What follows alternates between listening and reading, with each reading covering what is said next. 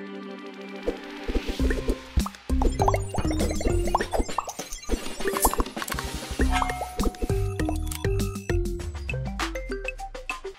everyone. Welcome to a brand new edition of the Cybersecurity Matters podcast. I'm your host, Dominic Vogel, and joining me, as always, is my partner in crime and my co-host, Christian Redshaw. Christian, how are you doing today?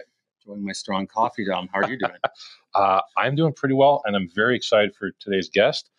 Joining us all the way from Phoenix, which I imagine is a nice sunny day there today, is Damien Chung. He is the Business Information Security Officer for Netskope. Damien, thank you so much for joining us on the show. Thank you so much for having me, guys. And just to confirm, is it sunny today in Phoenix? You know what? I'm sitting in a dark room, so I don't really know. I would suspect it is sunny today. Yes, it's in an underground bunker. It sounds like. As a former Vancouverite, I mean, it's middle of January here, so as you know, it is firmly in rainy season. So Christian and I are still a little wet from our lunch, but yeah, I don't miss this time of year in Vancouver, but I do love Vancouver. But we're really excited to have you on the show here, Damien. And I thought we'd maybe just start off with a question around yourself, just so our viewers and listeners can get to learn a little bit more about Damien and sort of your journey and your personal story to date. You know what? I've got such a long journey, taking me from multiple cities across Canada and then into the United States. But, I started off in IT, just like a lot of us in security. There was no security specific roles 20 years ago. So I started off in IT, kind of moved into compliance through, PCI, securing the networks, and then moving up into cloud security and compliance. Spent the past decade in healthcare security and got to Netskope because it was one of our tools that we used. And I was really enjoying, what they had to offer in terms of their vision and roadmap. And I thought, why not try to get a job there and join Netskope? So today I run Netskope's corporate security operations. I also do a lot of public speaking on healthcare security because that's my background. And I'd like to try to get that vertical, a little bit more modernized in terms of their security stack. Well, I think that's a perfect segue actually to the next question there, Damien, around healthcare. And you use the word modernize the security stack.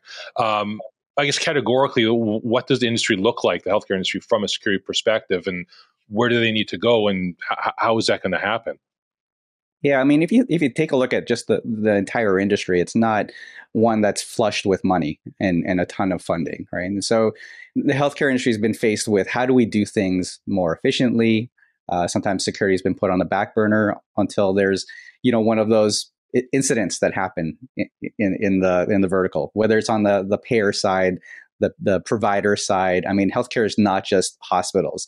We've got device manufacturers, we've got pharmaceuticals. And so that whole vertical has different needs across the board. But when we look at providers, they're looking at patient care becoming first, right? And sometimes security is just not top of mind until we have privacy issues, or we have an incident that we're trying to deal with, or ransomware that is out there harming patients. And so what we're trying to do today is really figure out, how do we move this industry forward? How do we have more opportunities to collaborate across platforms and do that securely? And I think that is one of the key topics I've been having probably the past couple of years, really. Stopping users from going to collaboration sites that maybe isn't authorized for patient data, and then being able to safely collaborate within the right guardrails across platforms. And I appreciate that insight there and wisdom, Damien. And when we're looking at that space, I'm curious, like, do you see I guess maybe like a disconnect between, let's say, the executives, the non-technical, non-security people that are leading these various healthcare organizations? Is there still a disconnect in terms of how they're viewing cyber risk? Are they giving it the just sort of the justice it deserves? Are they seeing it as a true business risk, or are they just still passing it off as an IT issue? No, I would say that in the past, potentially, right? But now we're seeing the impact to patient care.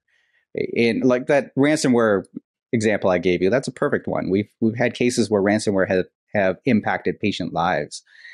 We've seen where data leakage is happening from insiders, whether that's a threat that's happening from those users specifically, or by accident, right? And that happens quite a bit. So I think we're starting to see a lot of the business impacts of lax security or lax privacy. And executives now are trying to figure out, how do we do that and still provide patient care with the limited funding that we have? And obviously, healthcare in Canada is a little bit different than healthcare in the United States, but we still face the same issues. It's not flush with money.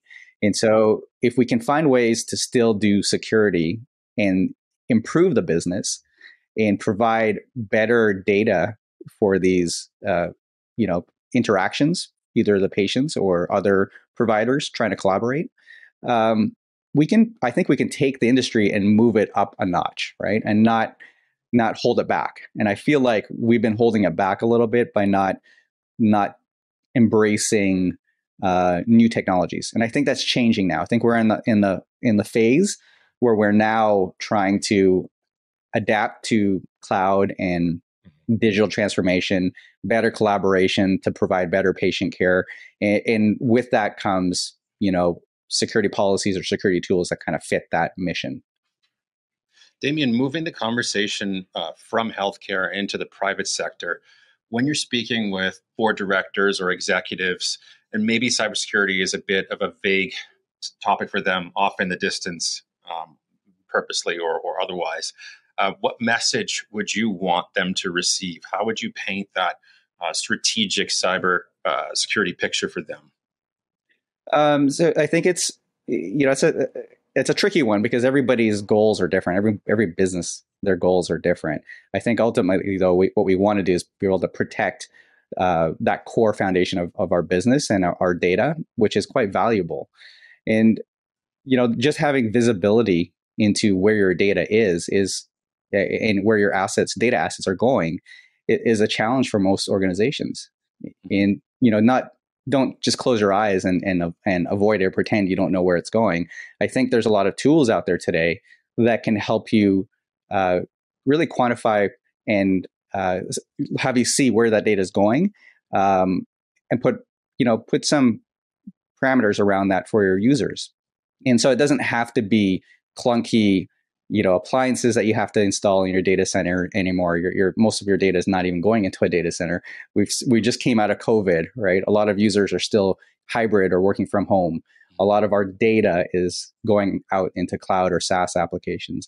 And regardless of the size of business, right? I think a lot of those small, medium businesses are leveraging that to become more adaptable to today's business world.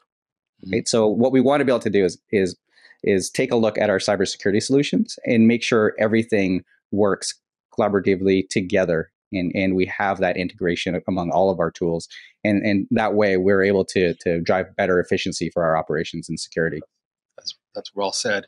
And I'm really curious in terms of Netskope. What kind of clients are you typically working with? And I know we don't want to get too much into the technology weeds of what the solutions are that you provide, but can you kind of mention it and talk about what the solutions do for your clients? Right. I mean, I think we've kind of been dancing around that a little bit. A lot of with users moving remote and data going remote. Well, why don't you move your security stack into the cloud? And ultimately, that's what Netskope is doing. We're able to deploy a security stack that doesn't need to sit inside of your data center where your data is not going anymore, right? And so if you want to be able to not just allow or deny users from going to websites or cloud applications, but have more context into that, that's where Netskope plays. So we're able to give you better visibility into where your data is going, where it's coming from, even some of the activities that's happening within these SaaS applications, not just upload or download, but maybe even edit, being able to wrap DLP policies around that. And so now you have a more granular approach into how you handle your data. So back to the healthcare example, right? We may have physicians who need to share data with a partner. Sometimes they do that out of band, and our IT teams just don't see it. And is that considered a breach? Well, potentially, right? It may lead to something bigger. But if we can put those guardrails around some of those users and allow them to do their jobs in the right secure fashion, then it works out for everyone. We get better patient care and better happier customers. Yeah, very well said. I do have one more follow-on question. We're somewhat at the beginning of 2023 here. Are you in your orbit seeing some hot emerging topics in terms of cybersecurity? Maybe the insider threat, or device security, or things that are kind of in the orbit of Netskope? Yeah, I mean, I think there's a lot to that, right? What are we going to see in this year? 2023 is going to be a challenging year for most budgets. I think we're seeing that already. I even talked to a lot of CISOs who are thinking that they have a lot of shelfware already, or they've been through buying sprees the past 2 years. What do they do moving forward in 2023?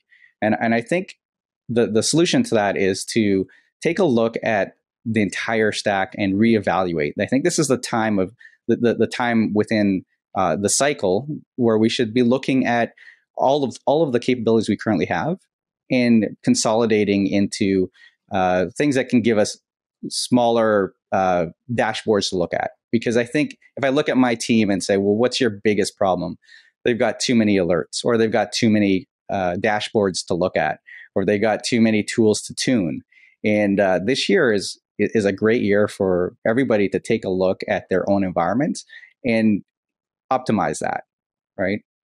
Figure out what's working within your environment, and then become more efficient overall with your operations. And Damien, just to maybe just further sort of dissect that a bit further, in terms of that, that push for greater consolidation and efficiencies, in the conversations you're having with CISOs, are you finding that their teams are increasingly burned out? Are the teams unable to sort of to keep up with? You mentioned there with the mountain of alerts, whether or not they're able to respond or not, and find the proverbial needle in the haystack. I'm curious, are you hearing from CISOs that their teams are burning out and that they need to be able to have more efficient stacks to help with that burnout? Yeah, it's a balance, right? I think the more tools you implement, the more alerts you get.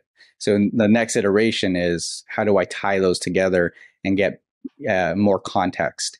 So can I pull tools together, your endpoint protection, your email protection, your cloud protection, pull that together so I can make a real-time decision with all of this context. And if we could do that through some form of automation or data sharing between platforms, I think that is the key for us to succeed. Otherwise, yeah, the burnout's going to be there.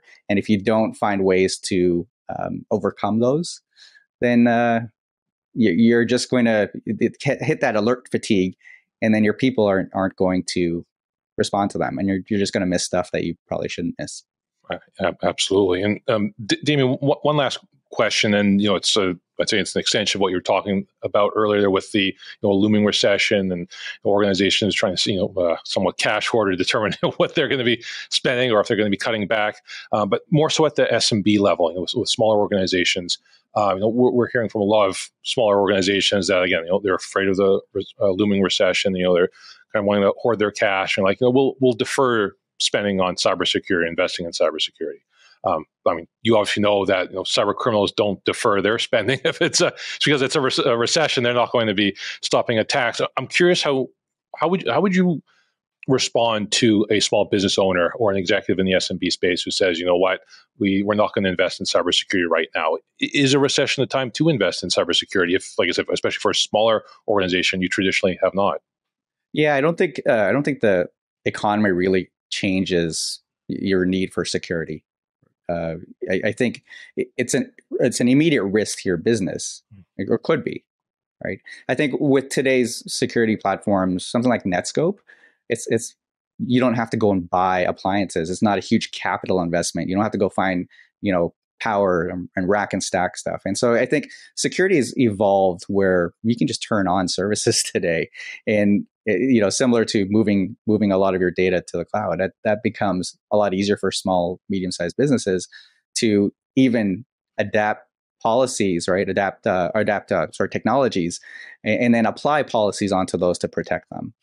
And so that would be my answer to that. It's not a time to really slow down. Obviously, the attackers are not slowing down. If anything, they're leveraging automation. They're leveraging more tools. They're leveraging more data, and there is just so much more for them to go after. And so this is I don't think it's a market situation. We're always going to be faced with this, and so you can't let up on security posture. Mm-hmm. We've been joined by Damien Chung, the former Vancouverite, now based in Phoenix, but also the Business Information Security Officer for Netskope. Damien, thank you so much for joining us on the Cybersecurity Matters podcast. That was an awesome conversation. Great. Thanks for having me, guys. Thank you, Damien. And Christian and I will be right back to wrap up today's episode. Well, that was a really interesting conversation with Damien. It's always funny to run into fellow Vancouver. Totally unexpected. Totally unexpected. I mean, he's enjoying a warmer climate in Phoenix, but really enjoyed the conversation with him. You could tell he had this really great way of connecting security through a business lens. I really appreciate the conversation we had with him today. What were some of the things that you took out of that? Yeah, well, I mean, aside from considering moving to Phoenix for 6 months out of the year and being warm, missing this rainy season up here, I would say, he's talking about too many alerts, too many dashboards, too many tools, and simplifying, consolidating. And as you always say, complexity is the enemy of security. So I think he's absolutely on the right track there. Yeah, absolutely. And we want to extend a special thank you to Damien and Netskope for allowing Damien to come on the show today. And as always, we want to say a special thank you to our loyal listeners and viewers who join us each and every week. If you did happen to miss a previous episode, do check out the Cybersecurity Matters YouTube page and or check out old episodes or your favorite episodes on your preferred podcasting platform. Till next time, be well, be safe, and Christian and I will see you again once again on the Cybersecurity Matters podcast.